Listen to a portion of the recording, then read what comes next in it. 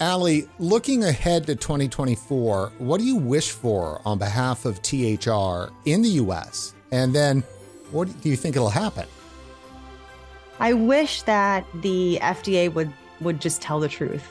I wish they would all have a disease where they can't lie. That would just be amazing. They could just tell the truth, start promoting harm reduction, start accepting open system e-liquids, and finally set the record straight for adults so they can stop being afraid to quit smoking and move to a less harmful alternative.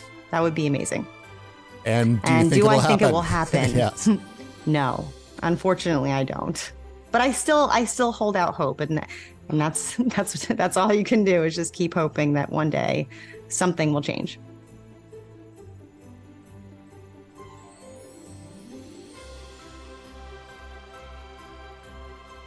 Maria, looking ahead to 2024, what do you wish for on behalf of THR? I hope that in 2024, the NGOs in Canada have a breakthrough and they grow up and they end up in 2024 alongside of the rest of us and realize that vaping is 95% safer than smoking.